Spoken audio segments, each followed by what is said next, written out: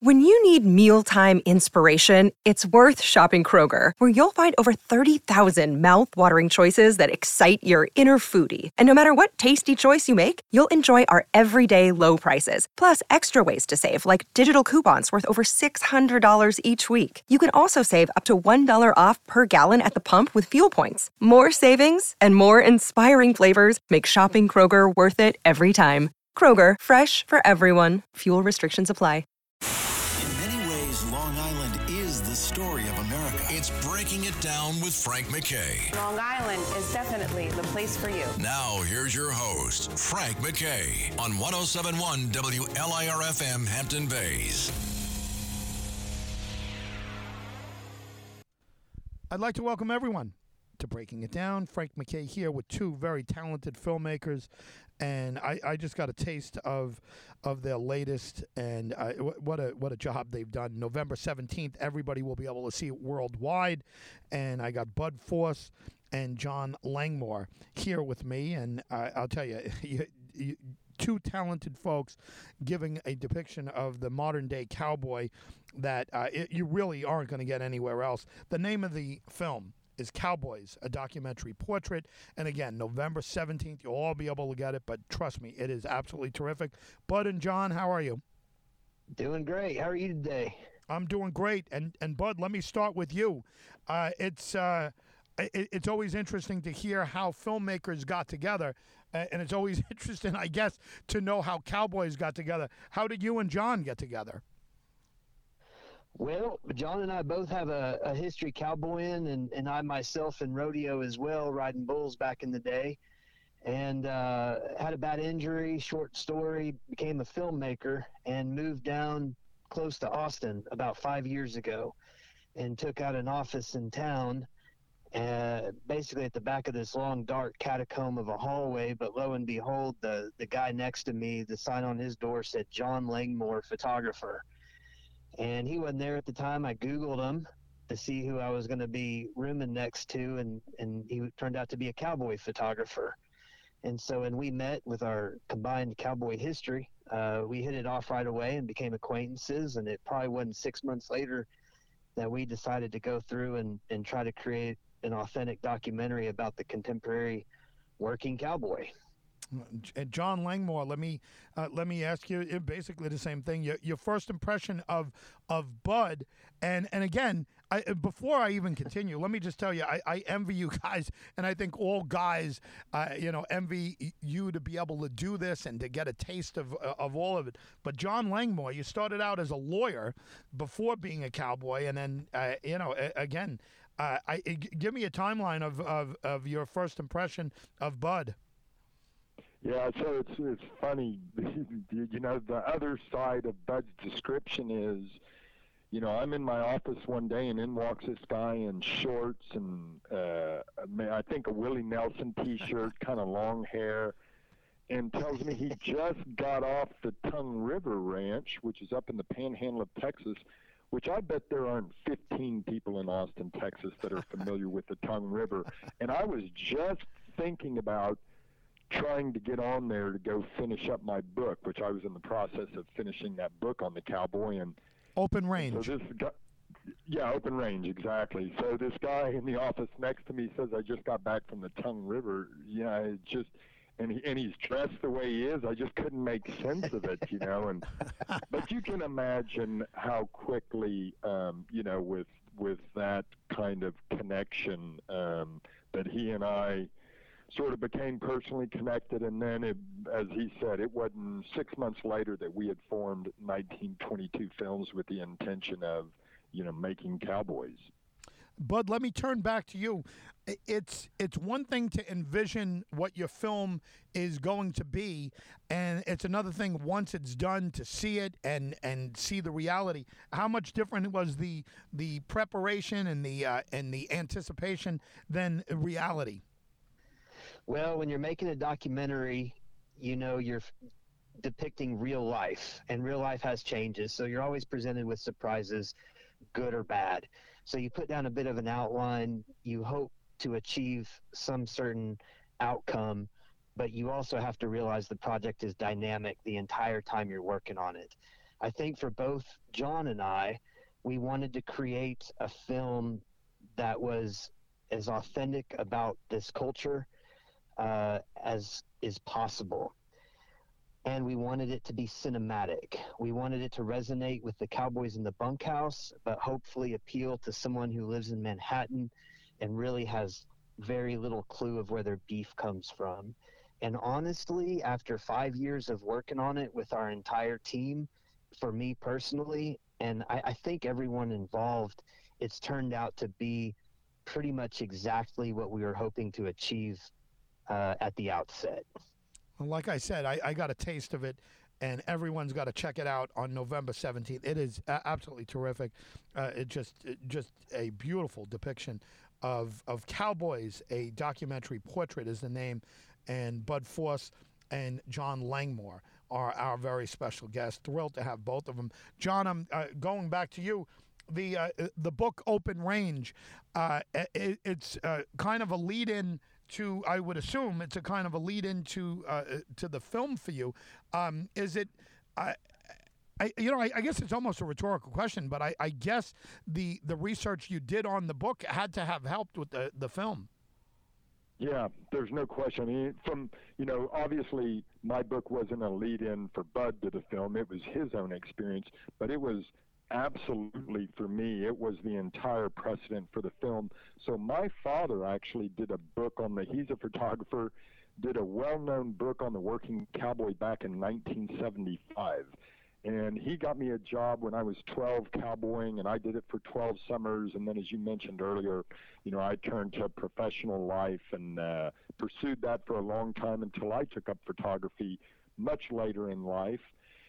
And, somewhere along the way decided I was going to go do a project on the working cowboy, kind of pick up where my dad left off and kind of return to my own roots in the working cowboy world. And so I went back to a lot of the ranches I had worked on and some new ones, and I had spent about almost 4 years working on that book before Bud and I met, and had been to about 10 of the 12 ranches I initially photographed for the book by the time he and I started talking about making the film. So when he and I set out to do the film, I already had this long relationship, not only running back to my kind of early youth cowboying, but also the time spent working on the book. So Bud and I went to, a lot of the places that I had been to. I had friends, and because it is not easy to get ranchers and cowboys to let you on these ranches where they're working every day around livestock. And so getting access is a huge part of it. And, the beauty of it is, although it took Bud and I 4 years to make the film, I can't imagine how long it would have taken if we would have had to work on access before all of that as well. So we were able to just show up on the ranches and start filming. Bud, let me turn to you again. The whole idea that I have, non-cowboys have of what the profession's there. What do you think will surprise us as we're watching the documentary? And again, I'll remind everyone, November 17th, they can see it worldwide. Cowboys, a documentary portrait. But what do you think will surprise us? And did anything at all in the making of it surprise you? Well, I think one of the aspects that might be surprising to a lot of people is that there is this culture that still, in fact, exists today. A lot of people are disassociated from where they get their food, and specifically beef. And so this documentary really goes through and shows where your beef comes from and the love that this culture and these people have for those animals and providing the world's beef. So I think it's a surprise and hopefully educational to a lot of folks about where their food comes from. And even for me specifically, just traveling around to all these big outfits across the American West. I mean, the smallest ranch we filmed on was 187,000 acres, and the biggest one being 1.1 million acres. But these folks, you don't see them from the road, and a lot of people have this idea of what a cowboy is in their own head, but not a lot of people really understand what the concentrated version of that is, which we envision being this big outfit working cowboy. And so I think for me and the general public, it's neat to see that this group of folks is still out there. They're not going away. It's not a last of the kind breed. As long as folks eat beef, there will always be cowboys and cowgirls out there working to provide that. John, let me close with you. I mean, you both. Thank you both very much for being here. Just thrilled to have you. It's going to be a great film. Cowboys, a documentary portrait. John, kind of tugging on your background as a lawyer and just knowing what the world is like now, and everyone always has a complaint. Do you anticipate any blowback? You know, there are a lot of vegans back there. There's a lot of vegetarians out there. Do you imagine anybody's going to have a complaint about your documentary? And if so, where's it going to come from? Yeah, that's a funny. You're the first one to ask that, Frank. That's an intro. I've been waiting for that question. I'm sure there's going to be blowback only from the perspective of everything gets blowback in the world today. You know, there is no place to hide about any given topic.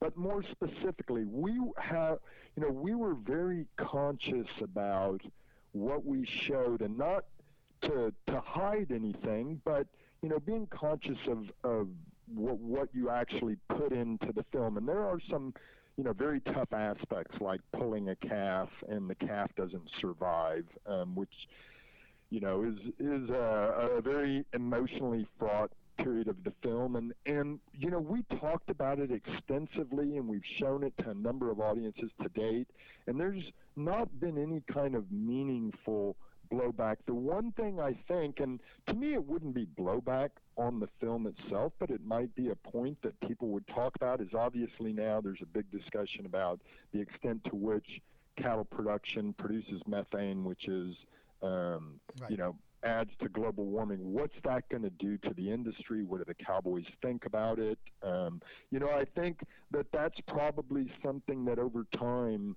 you know, this film might generate. But I will say that cowboys care for those animals so deeply, like that is the purpose of their existence.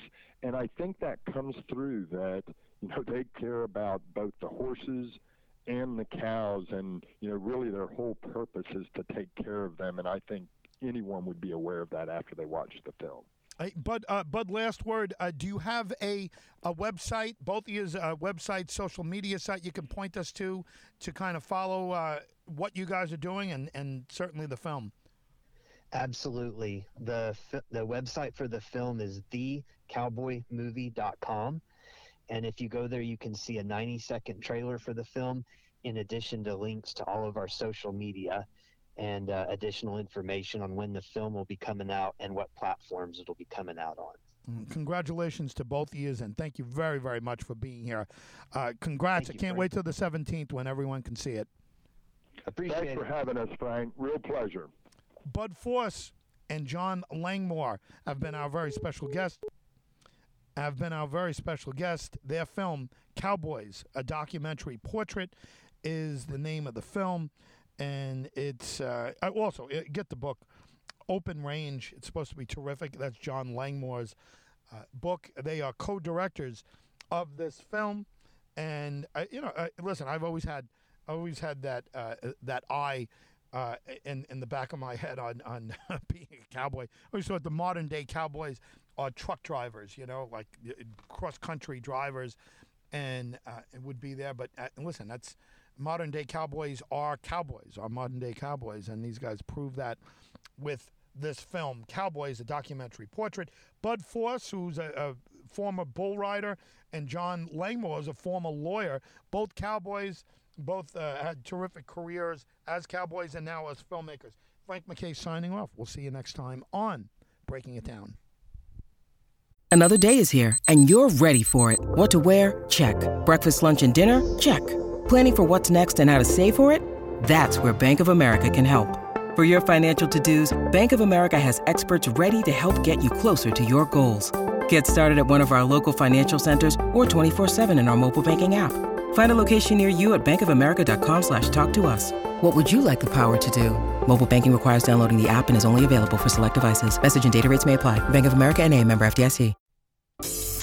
He's breaking it down so you don't have to. This is Breaking It Down with Frank McKay on 1071 WLIR-FM Hampton Bays. I'd like to welcome everyone to Breaking It Down. Frank McKay here with a terrific guy, a very talented man, and we're going to be talking about his children's book, The Magical Reality of Nadia. But this man has done so much. He's very much known as the Jon Stewart of the Arab world, the Jon Stewart of the Middle East. He's a courageous guy. He escaped dictatorship, and he spoke out there. He spoke out here. He's absolutely terrific. Everyone must get this book. It is a must-get for everyone, and he's a guy we could all admire. Bassem Youssef is our very special guest, and thrilled to have you. Bassem, how are you? Thank you so much for having me. Wonderful words. Thank you so much. Well, listen, congratulations on everything that you've done, and that's not just in entertainment, but in life. I mean, you've stood up for what you needed to stand up for. You've gotten out of places you didn't want to. You've gotten through a lot of things that we never would have believed that we'd have to go through. So, listen, congratulations on all of that. Let's talk about your book a bit, and it talks about some heavy stuff and some great stuff: prejudice, friendship, empathy, courage. Tell us a little bit about the book.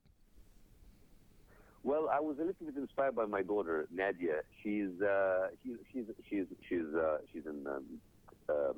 third grade now, but the book is about Nadia if she's going to be in middle school, and I look to what happened in this country in the past few years, and I think that all our problems basically stems from the fact that we do not deal with these problems at an earlier stage in our childhood.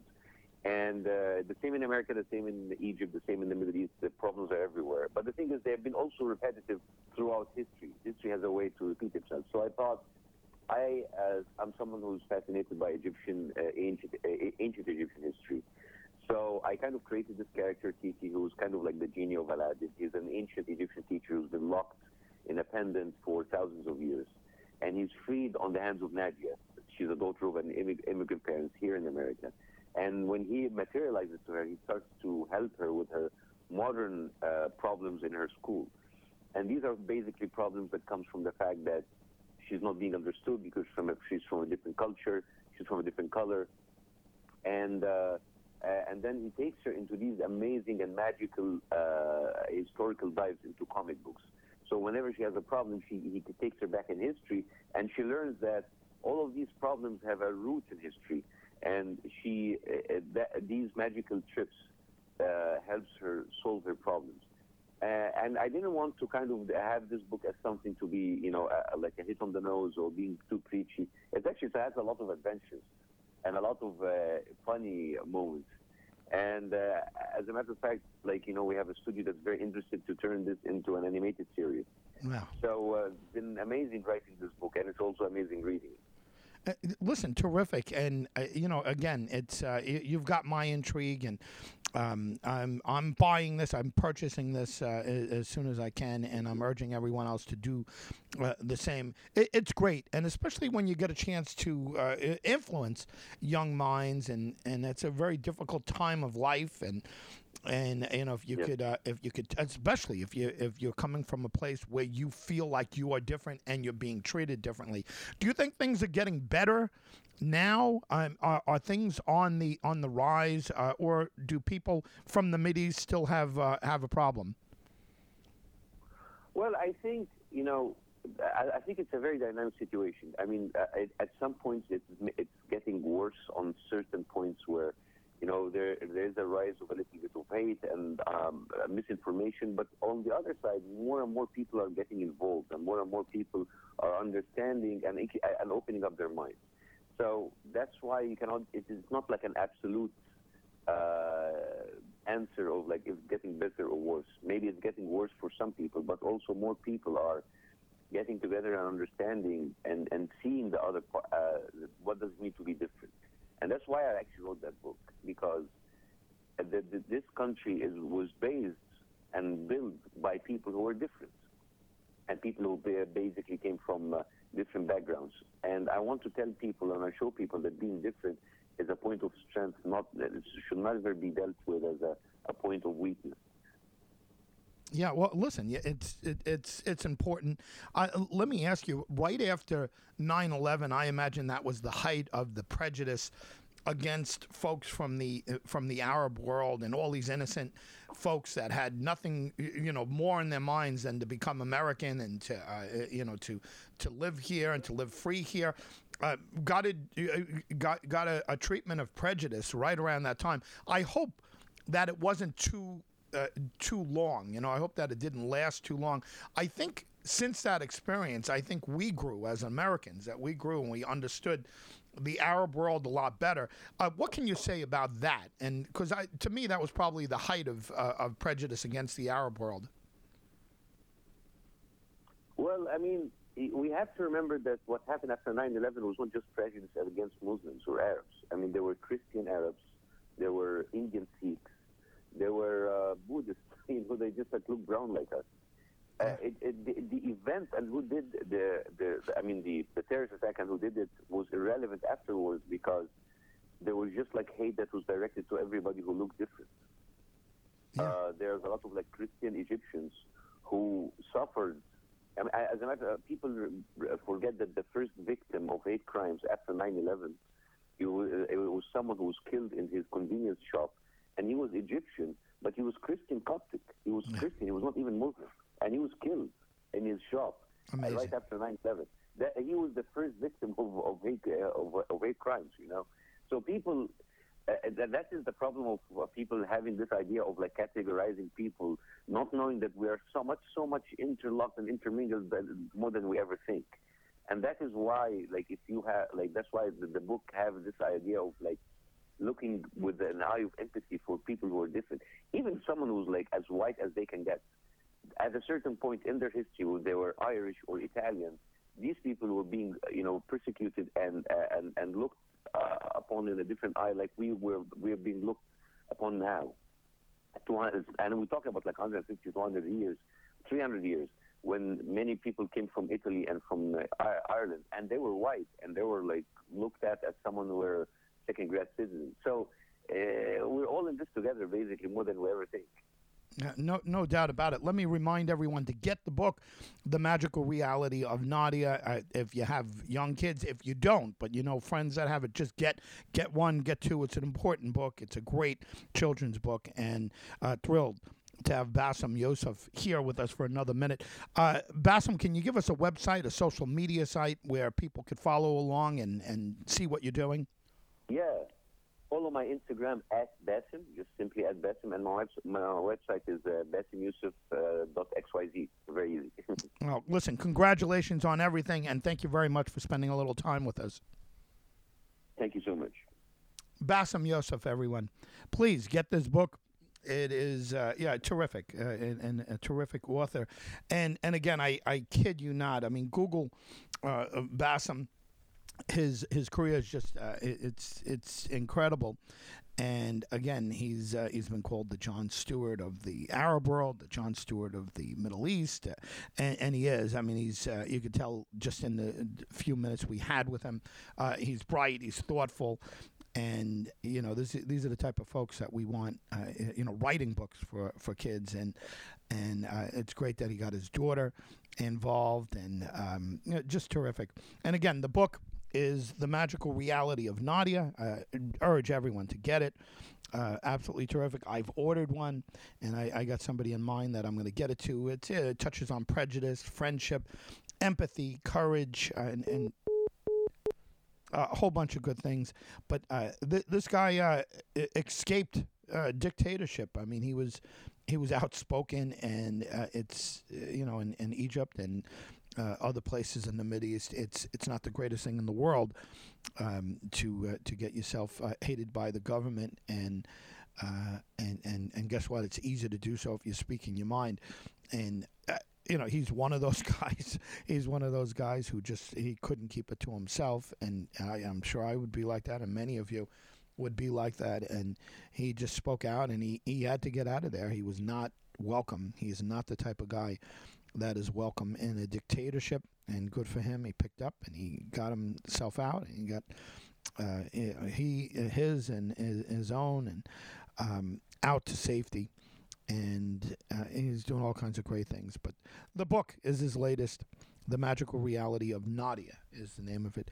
Frank McKay signing off. Our very special guest is the author of that book and so much more, Bassem Youssef. And Bassem Youssef is, again, the Jon Stewart of the Arab world. Thrilled to have him. Frank McKay signing off. We'll see you next time on Breaking It Down. This is Breaking It Down with your host, Frank McKay, on 107.1 WLIR-FM Hampton Bays. Ohio, ready for some quick mental health facts? Let's go. Nearly 2 million Ohioans live with a mental health condition.